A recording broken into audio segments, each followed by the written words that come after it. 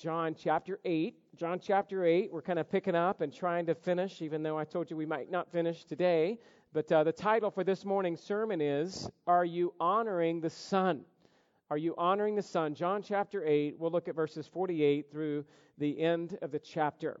The Apostle John writes this, The Jews answered him, Are we not right in saying that you are a Samaritan and have a demon? Jesus answered, I do not have a demon, but I honor my Father, and you dishonor me. Yet I do not seek my own glory. There is one who seeks it, and he is the judge. Truly, truly, I say to you, if anyone keeps my word, he will never see death. The Jews said to him, Now we know that you have a demon. Abraham died, as did the prophets, yet you say, if anyone keeps my word, he will never taste death. Are you greater than our father Abraham who died, and the prophets died? Who do you make yourself out to be? Jesus answered, If I glorify myself, my glory is nothing. It is my Father who glorifies me, of whom you say, He is our God. But you do not know Him. I know Him. If I were to say that I do not know Him, I would be a liar like you. But I do know Him, and I keep His word. Your father Abraham rejoiced that he would see my day. He saw it and was glad. So the Jews said to him, You are not yet 50 years old, and you have seen Abraham? Jesus said to them, Truly, truly, I say to you, before Abraham was, I am. So they picked up stones to throw at him, but Jesus hid himself and went out of the temple. Let's pray together. Father, thank you for the opportunity to read John 8 this morning and to be encouraged by the words of Christ and the interaction that he had with the Jews, and just to try to have a greater understanding of who Christ is and all of his glory and what Christ is teaching in this particular text about if we keep his word, then we will never taste death. And so allow us this morning to learn what you want us to learn so that we can live like you want us to live. And it's in Jesus' name we pray. Amen. Well, I don't know about you, but I love driving down the roads here in America and sometimes looking at the various billboards that are advertising different things. And of course, sometimes you got to be careful and turn your eyes from certain billboards that you don't want to see. But it's still kind of neat to me just to see how people try to advertise different things that they're selling and how they try to be as, quaint as they can be or as pithy as they can be in a short statement to communicate some important words. Some of the messages are very clever. Some of the messages are somber. And some of the messages that you see on billboards are just plain out funny. One steakhouse had a billboard that read, There's plenty of room for all of God's creatures. And it has this big moose in the great outdoors. And then it says this, right next to the mashed potatoes. An Asian buffet had a billboard sign that read, Poor English, but great Oriental food. A Christian church had a billboard that read, Is there life after death? Trespass here and find out. Ooh. Another church billboard read, Honk if you love Jesus. Text while driving if you want to meet him. On a more serious note, one billboard that I heard about recently rises high over Interstate 30, just east of downtown Dallas. It contains a question and a phone number. Who's the father? Call 1-800-DNA-EXAM. Well, what a commentary on our times. Children born out of wedlock, mothers left wondering who among their sexual partners might have fathered a particular child. They say that DNA testing gives 100% accuracy in paternity tests, and that means there's 100% match between a mother, a father, and their child. And this should come as no surprise. I mean, you would expect a child to resemble his father and his mother. And now we have DNA testing that can explain why. The genes of the parents are passed down to their children.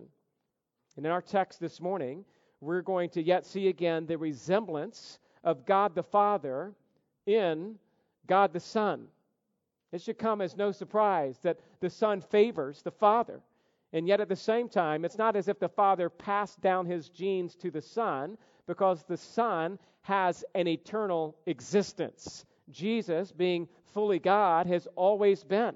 We're here talking about how the Father and the Son are of the same essence, theologically speaking. It's called homoousios, which is the key term of the Christological doctrine formulated at the First Ecumenical Council at Nicaea in 325 to affirm that God the Son and God the Father are of the same substance.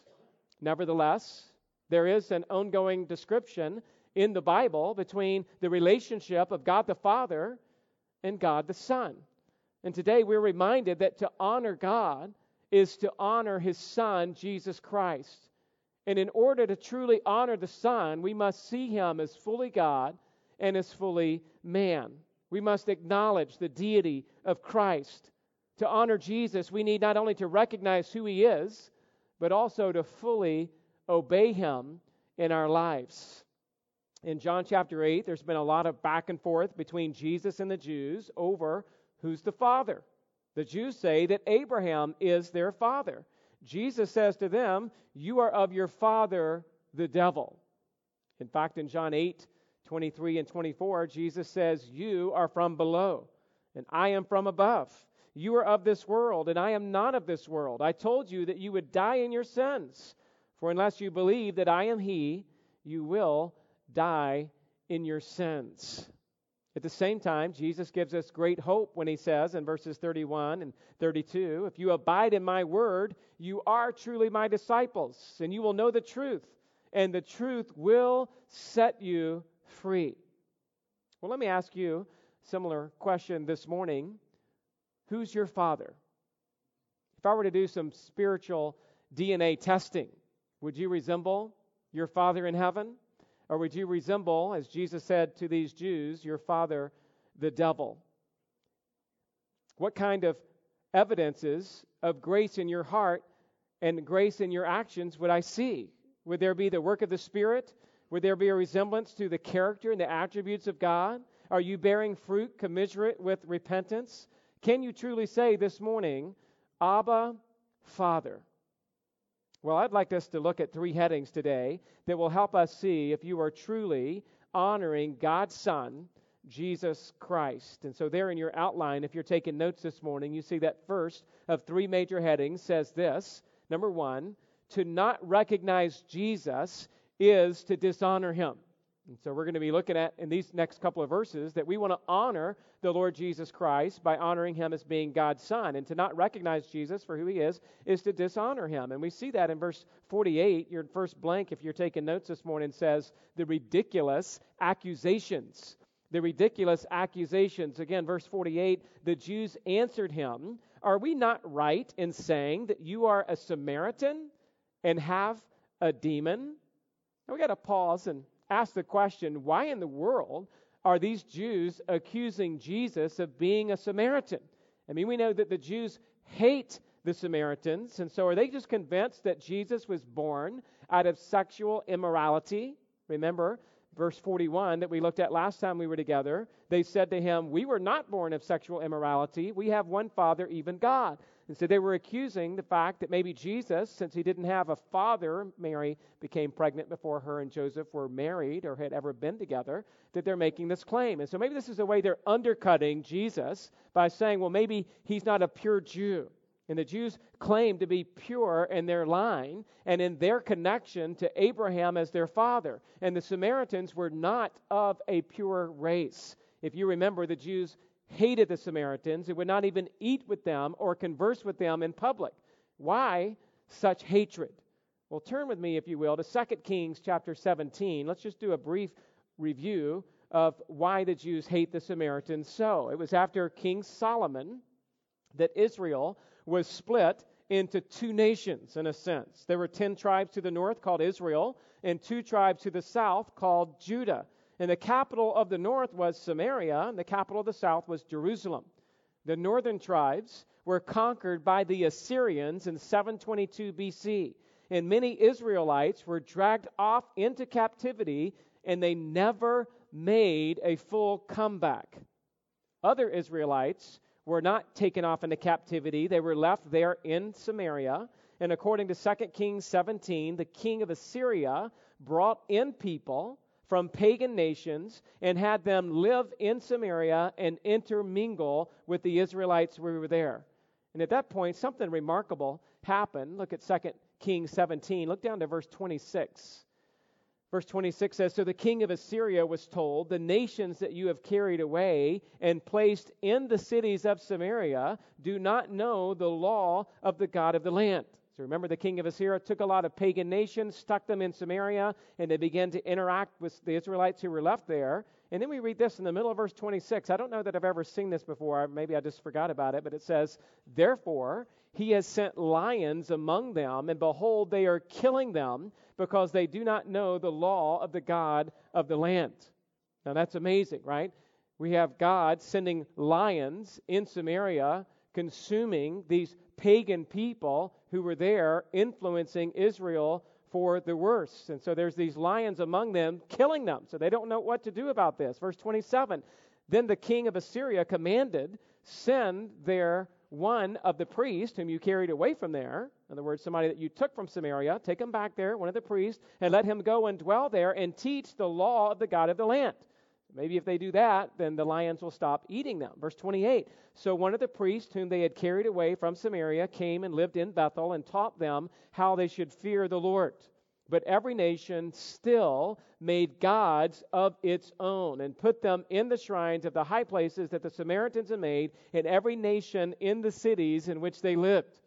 So in other words, it's not working. This priest was supposed to come back, teach them how to serve God and Him alone, and yet the pagan cultures continued their pagan practices there in Samaria and in the surrounding cities. Look down at verse 33. "So they feared the Lord, but they also served their own gods, after the manner of nations from among whom they had been carried away." Look down at verse 39. "But you shall fear the Lord your God, and He will deliver you out of the hand of all your enemies. However, they would not listen, but they did according to their former manner. So these nations feared the Lord and also served their carved images. Their children did likewise, and their children's children, as their fathers did, so they do to this day." Now listen, the Jews had their own problems. They were full of legalism, they were filled with pride, and they were placing an overemphasis on the Old Covenant as a means of saving grace. And yet the Jews of Jerusalem at least claimed to be pure at this point in history, the first century, John 8, to follow Yahweh and not intermarry or intermingle with other paganistic societies. And yet the Samaritans had that in their background. And because that was in their background, the Jews hated the Samaritans. They never really repented of their idolatry, and the Jews never forgave the Samaritans for their sin of intermarrying with these pagans, bringing idolatry into the northern kingdom. And a little bit later, when the Samaritans offered to rebuild the temple after Judah's exile to Babylon, 586, they came back a little 70 years after that. We understand that the Jews wanted to rebuild the temple. The Samaritans offered to help them out, and the Jews rejected their offer to work with them. And so the bitter rivalry between the two groups only intensified from that moment throughout the intertestamental period. And in the first century, the Jews hated the Samaritans so much that they would take another route. Instead of traveling from Jerusalem up to Galilee, which would go right through Samaria, they would go around any way that they could, even if it was a little bit longer, because they didn't want to walk through Samaria. The Jews didn't associate with the Samaritans at all. That's where we read in John 4. We saw this months ago, I guess, where the Samaritan woman said to Jesus at the well, remember, "How is it that you, a Jew, ask for a drink from me, a woman of Samaria? For Jews have no dealings with Samaritans." But Jesus was here to reach the Samaritans and the Jews with the gospel. And so in that conversation with that lady, he's like, look, it's not about whether you're Jewish or a Samaritan. It's about knowing and understanding the gospel. The gospel's not about being Jewish. It's not about being from Samaria. It doesn't matter if you're from the establishment or from the outside. It doesn't matter if you're brought up in a Christian home or brought up with two unbelieving parents.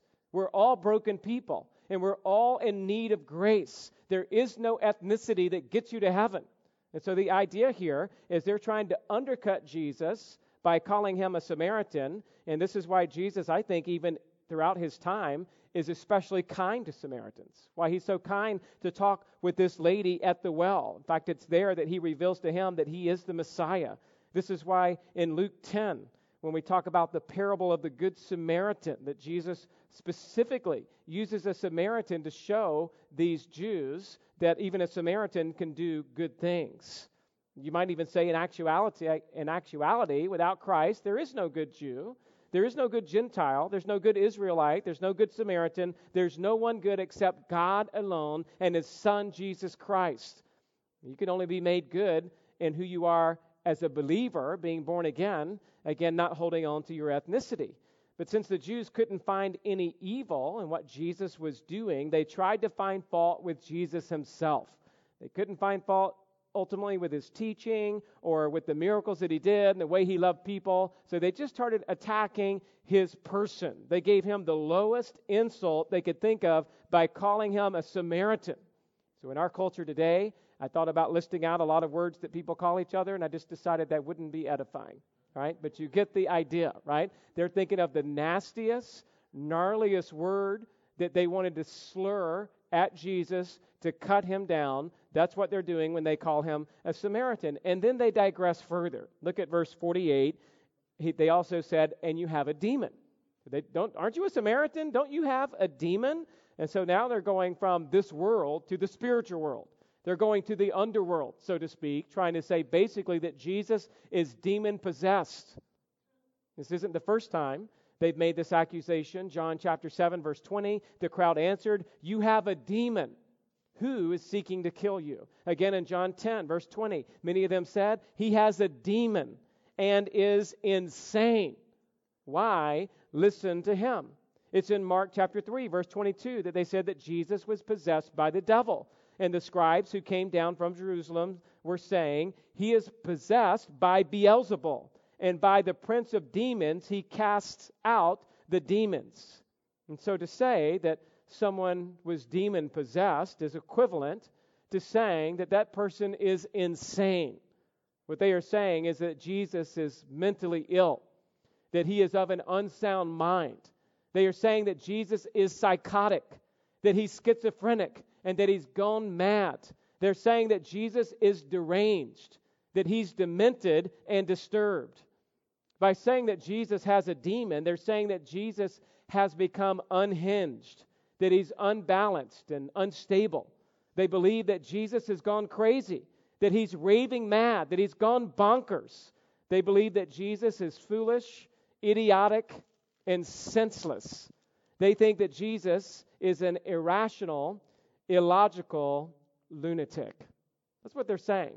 In verse 48, you're a Samaritan, you are possessed by a demon.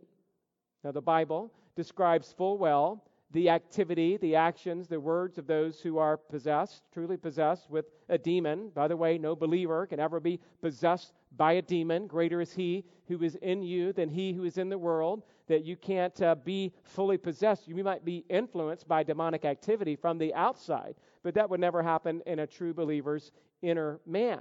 And in the Bible, those who were demon-possessed often had no clothes, lived in graveyards, and were restrained with shackles. In fact, in the NASB, there's a man who describes his son who is demon-possessed. In Luke chapter 9, verse 39, he says, a spirit seizes him, and he suddenly screams, and it throws him into a convulsion with foaming at the mouth. And only with difficulty does it leave him, mauling him as it leaves.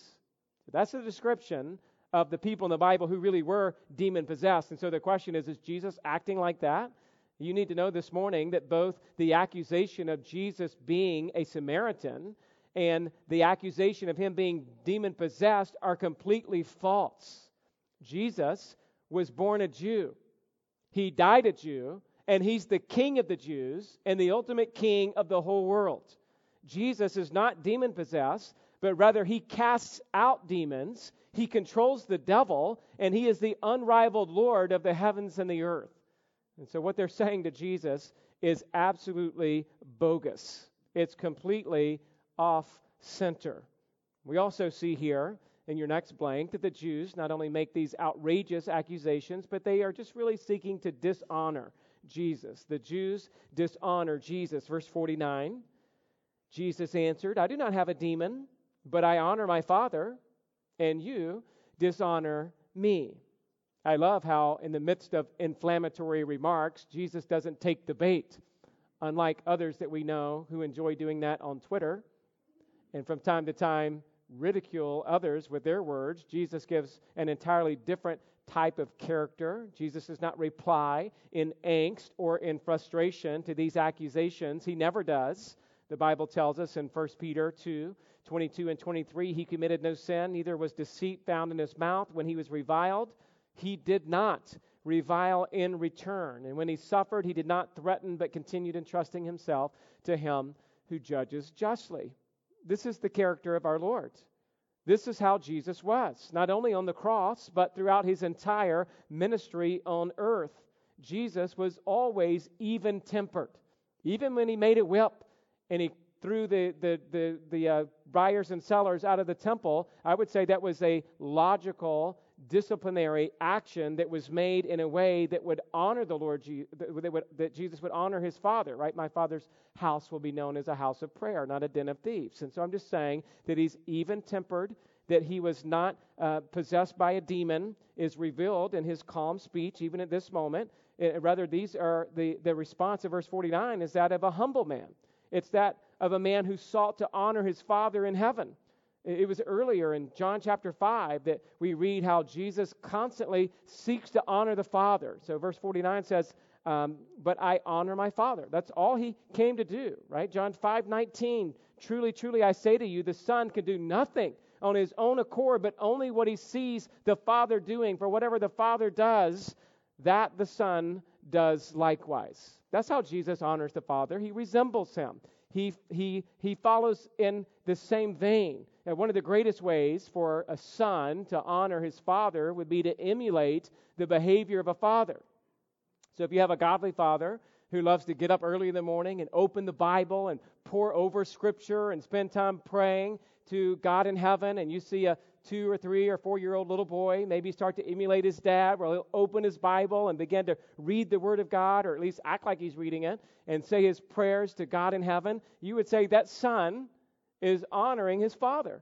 Or if you were to see a little girl acting like the mom, even if it's something as simple as baking or cooking around the house or helping host people in a home, you kind of see that sometimes in young girls. She's honoring the mom, who's a beautiful homemaker and a beautiful part of what God has called a marriage to be, moms and dads loving and serving each other. And we would say that children honor their parents when they walk in the same vein, obviously, hopefully in a God-honoring way. I mean, another way that a son can honor the father is not just kind of copying them, but just simply in obeying him. That's why the Scripture says in Ephesians 6:1, children, obey your parents in the Lord, for this is right. Honor your father and your mother.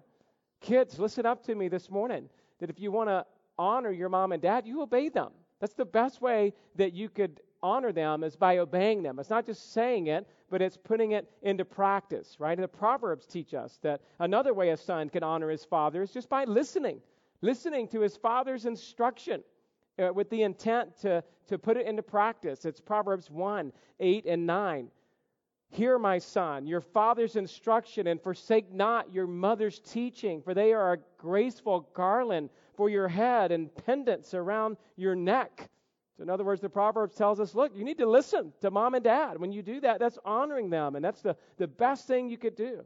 Or how about Proverbs 2, verse 1, my son, if you receive my words and treasure up my commandments within you. He goes on to say how it's better than seeking for hidden treasure is listening to the words of your mom and dad. And it's understood there that mom and dad are giving biblical instruction, the truth of the world and of the gospel, and how to live life in a way that honors God. Proverbs 15:20, a wise son makes a glad father, but a foolish man despises his mother. And so these all show us, again, ways that a son can honor his father. And so verse 49, when Jesus says, I don't have a demon, but I honor my Father, Jesus is really fulfilling all of this perfectly. He always obeyed the Father. He always sought to do the Father's will. In fact, according to John 5:23, Jesus' desire is that all may honor the Son, just as they honor the Father. Whoever does not honor the Son does not honor the Father who sent him. We read earlier in this chapter 8, in verse 42, Jesus said to them, "If God were your Father, you would love me, for I came from God, and I am here. I came not of my own accord, but He sent me." The fact is, though, the Jews don't love God, and the Jews don't love Jesus, and neither does the world. I mean, the world that we live in does not honor God the Father or God the Son. In fact, one commentator wrote, quote, "Nicknames, insulting epithets, and violent language are favorite weapons with the devil. When other means of carrying on his warfare fail, he stirs up his servants to smite with the tongue. Grievous indeed are the sufferings which the saints of God have had to endure from the tongue in every age."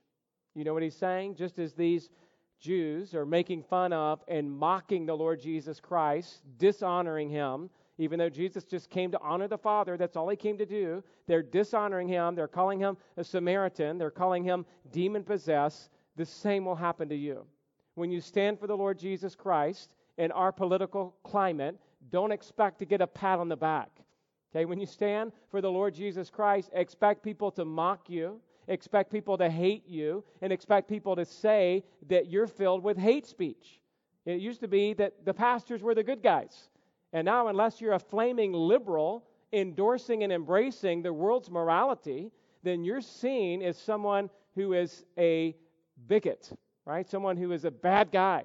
And yet we understand this is what happens. It happened with the Jews with Jesus. It happens today in the church.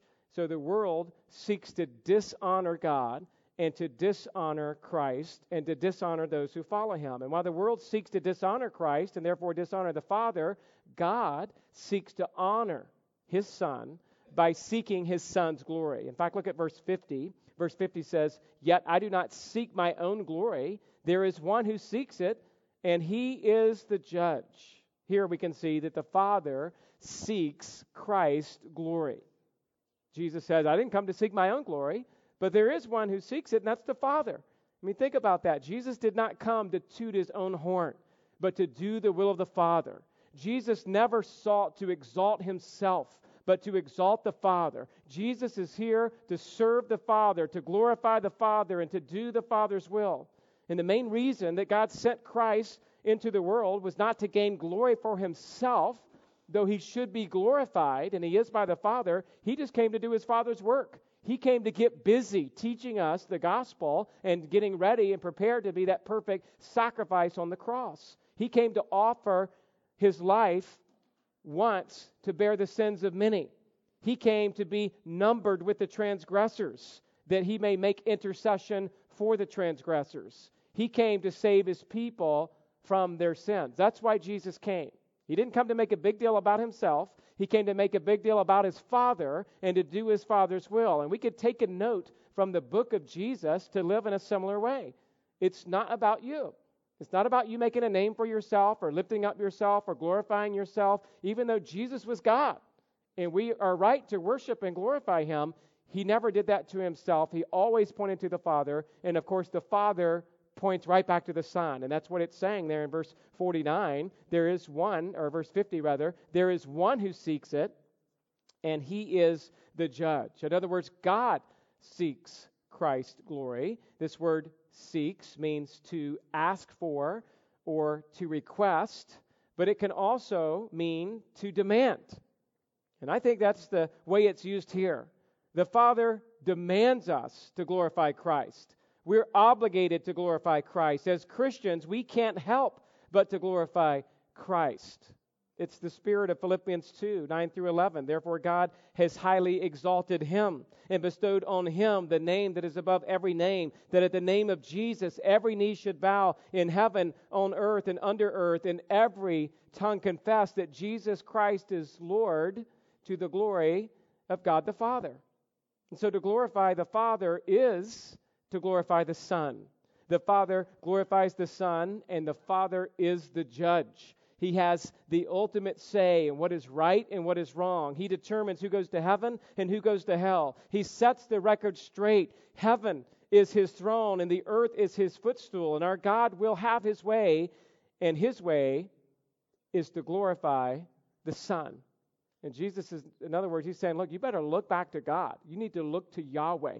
Yahweh is pointing to me. Yahweh is glorifying me, and you need to have that same disposition. And so let me just ask you this morning, is that your way today? Is your way to glorify the Son with your words, and with your speech, and with the way you interact with your family?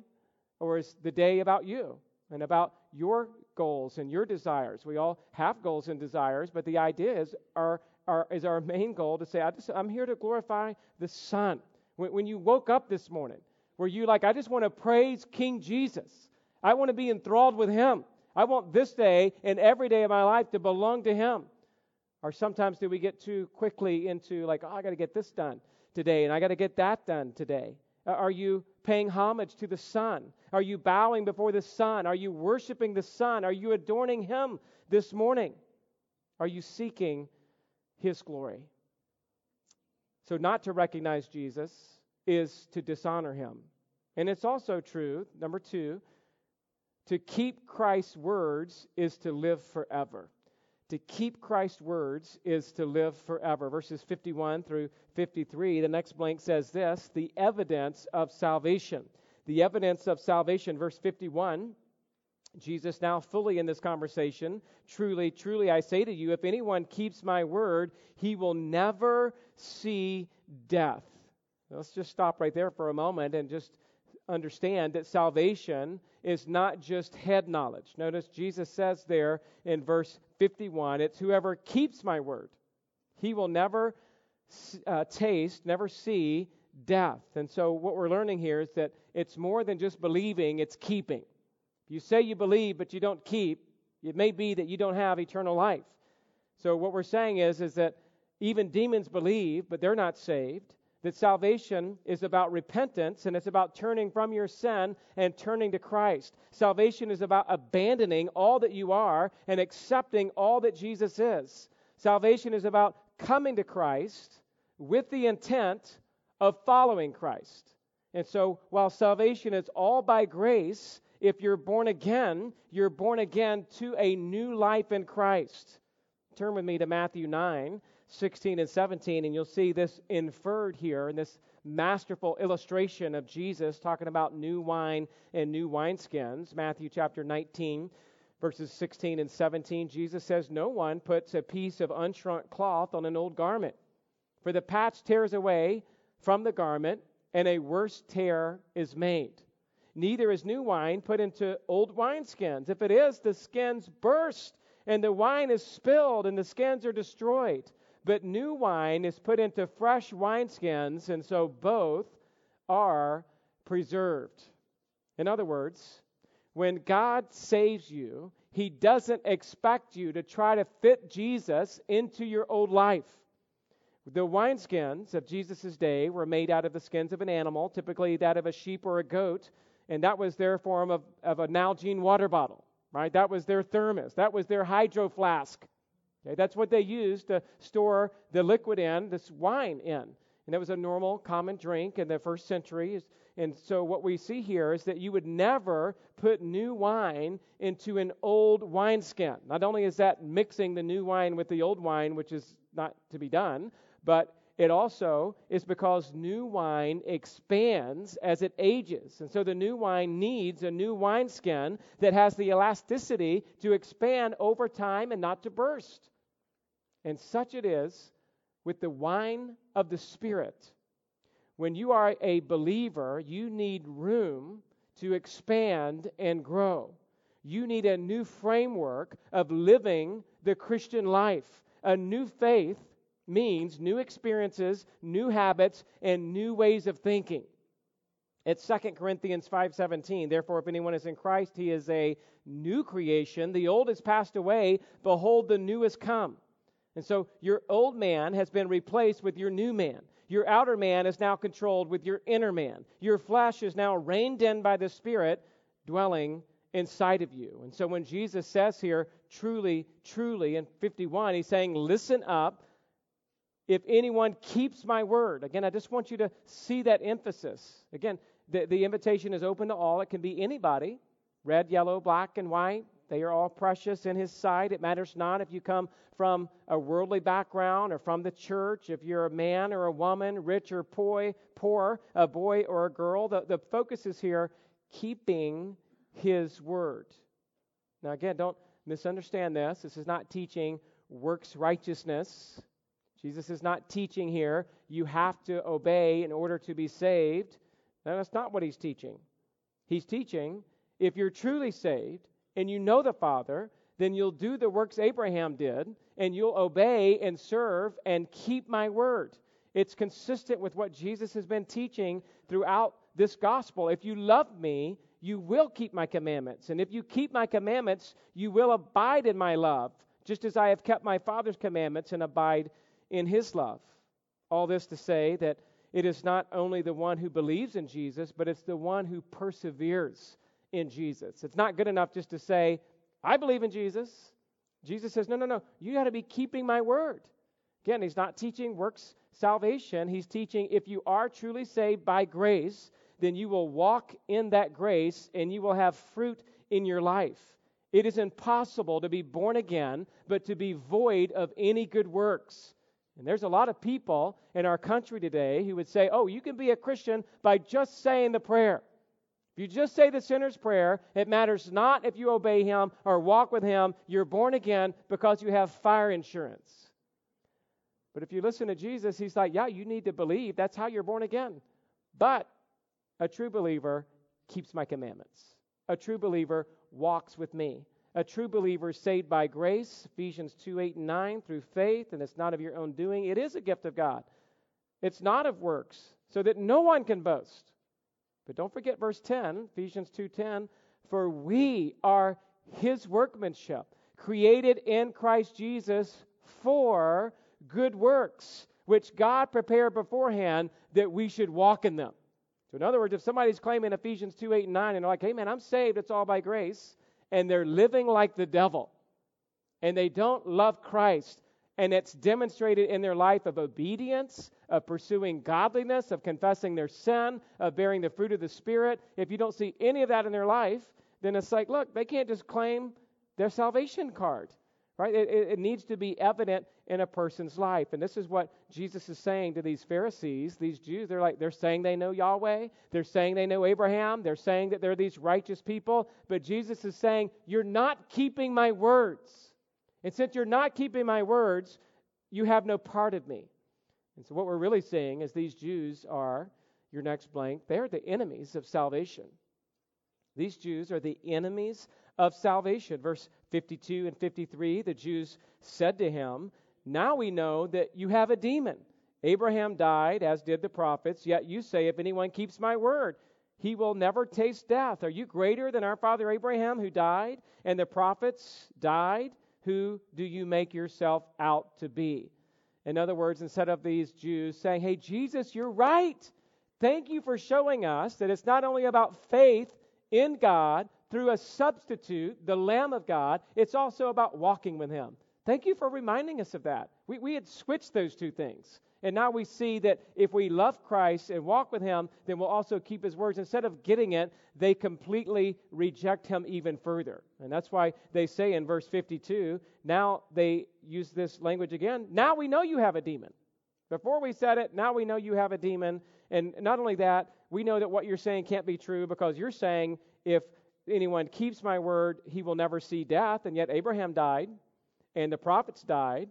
And you say if somebody keeps your word, they will never taste death. They only had a physical understanding of what Christ's words are saying. And we need to understand that this world is physical, but it is also spiritual. And if you don't have eyes to see and ears to hear, then you'll never sort out what it is Jesus is saying and what he means.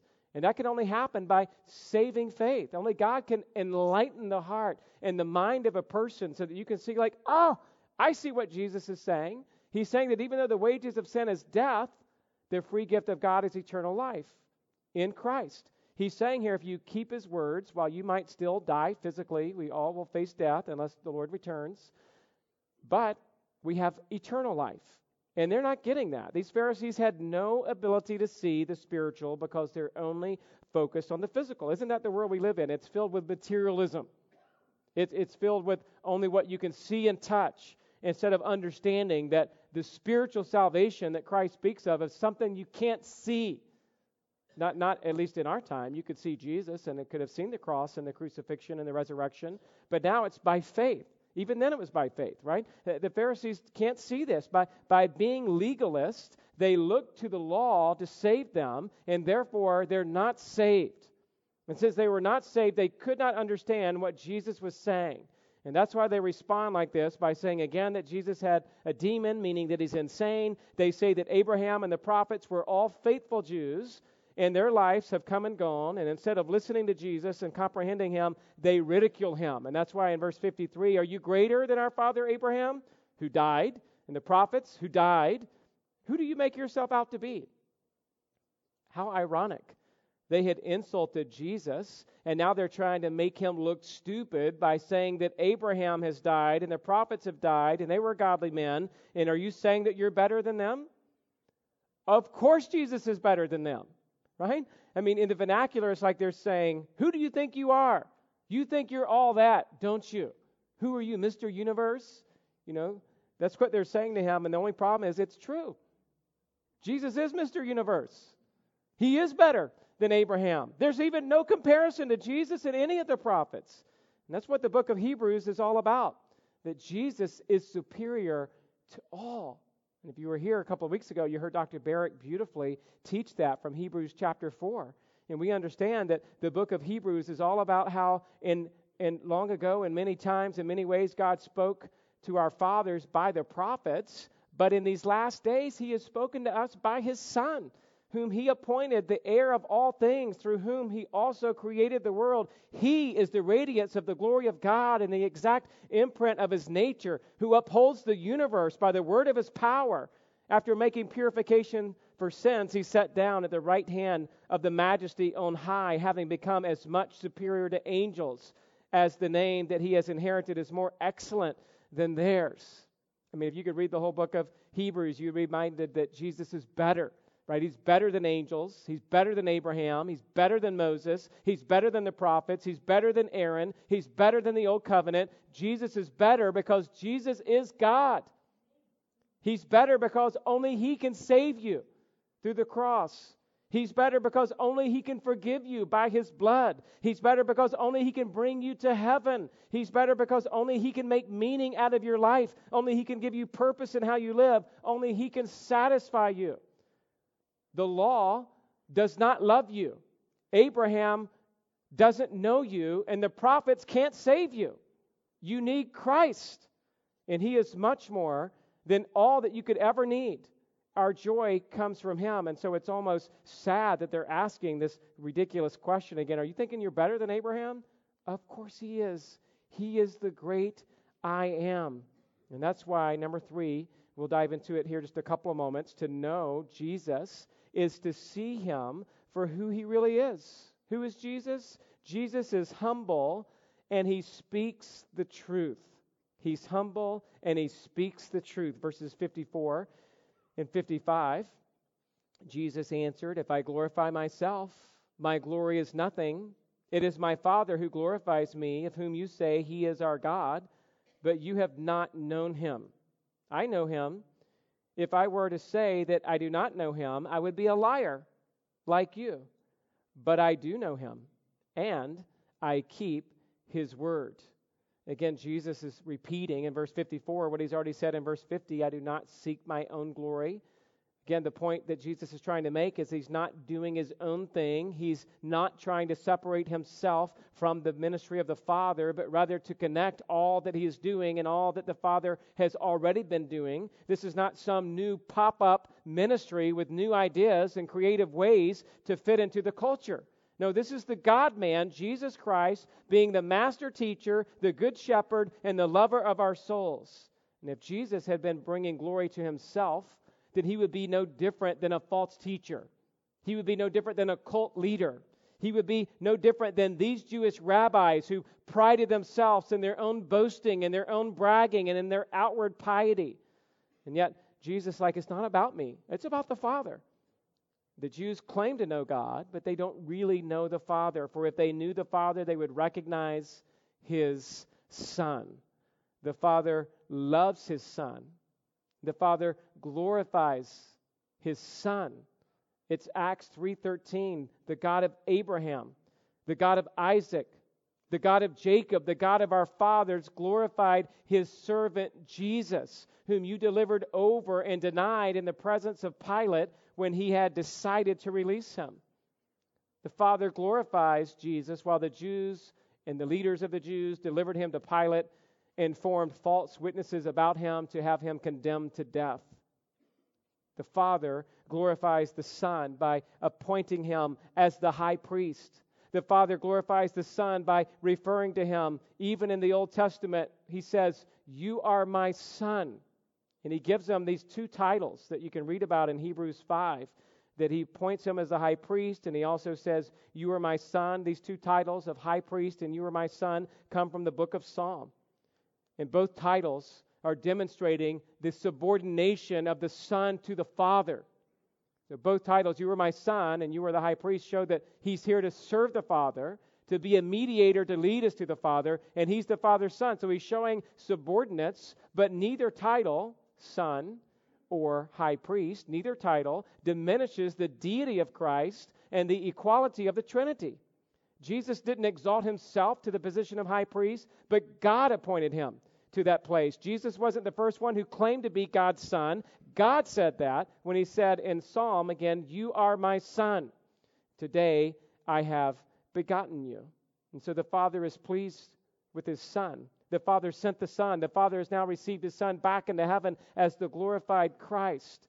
And in verse 55, Jesus is saying to not say that. He's like, look, you have not even known Him. You don't know the Father. I have. I know Him. And if I were to say that I do not know Him, I would be a liar like you. So earlier, remember, He said, you guys are liars. You say you know the Father. You say you know Abraham. You say you're of him. You're not. You're of your father, the devil. And if I don't acknowledge the fact that I know the Father, that I am one with the Father, then I would be a liar. So I can only speak what is true. I can only speak the truth. I can't lie. I'm not going to lie to you guys and act like I'm not who I am. I am who I am, right? And we'll get into next week how it is that Abraham could have seen Jesus. We didn't get to get here today, but you'll see there where it says that Abraham saw his day, right? Your father Abraham rejoiced that he would see my day. He saw it and was glad. The question is, how did Abraham see Jesus? That's the question we'll look at next week. Let's pray together. Father, thank you for the opportunity just to dive in today and spend some good time looking at a rich Christology of who Christ is. We know that Christ was not a Samaritan, and we know that Christ was not demon-possessed, even though our world mocks the Lord Jesus and His teaching. Help us to hold firm. Help us to follow Christ's example. Help us to seek not to bring glory to ourselves, but glory to our Father in heaven, who showed us how to glorify the Son, by listening to Him, and by keeping His words, and by obeying Him, and paying homage to the Son.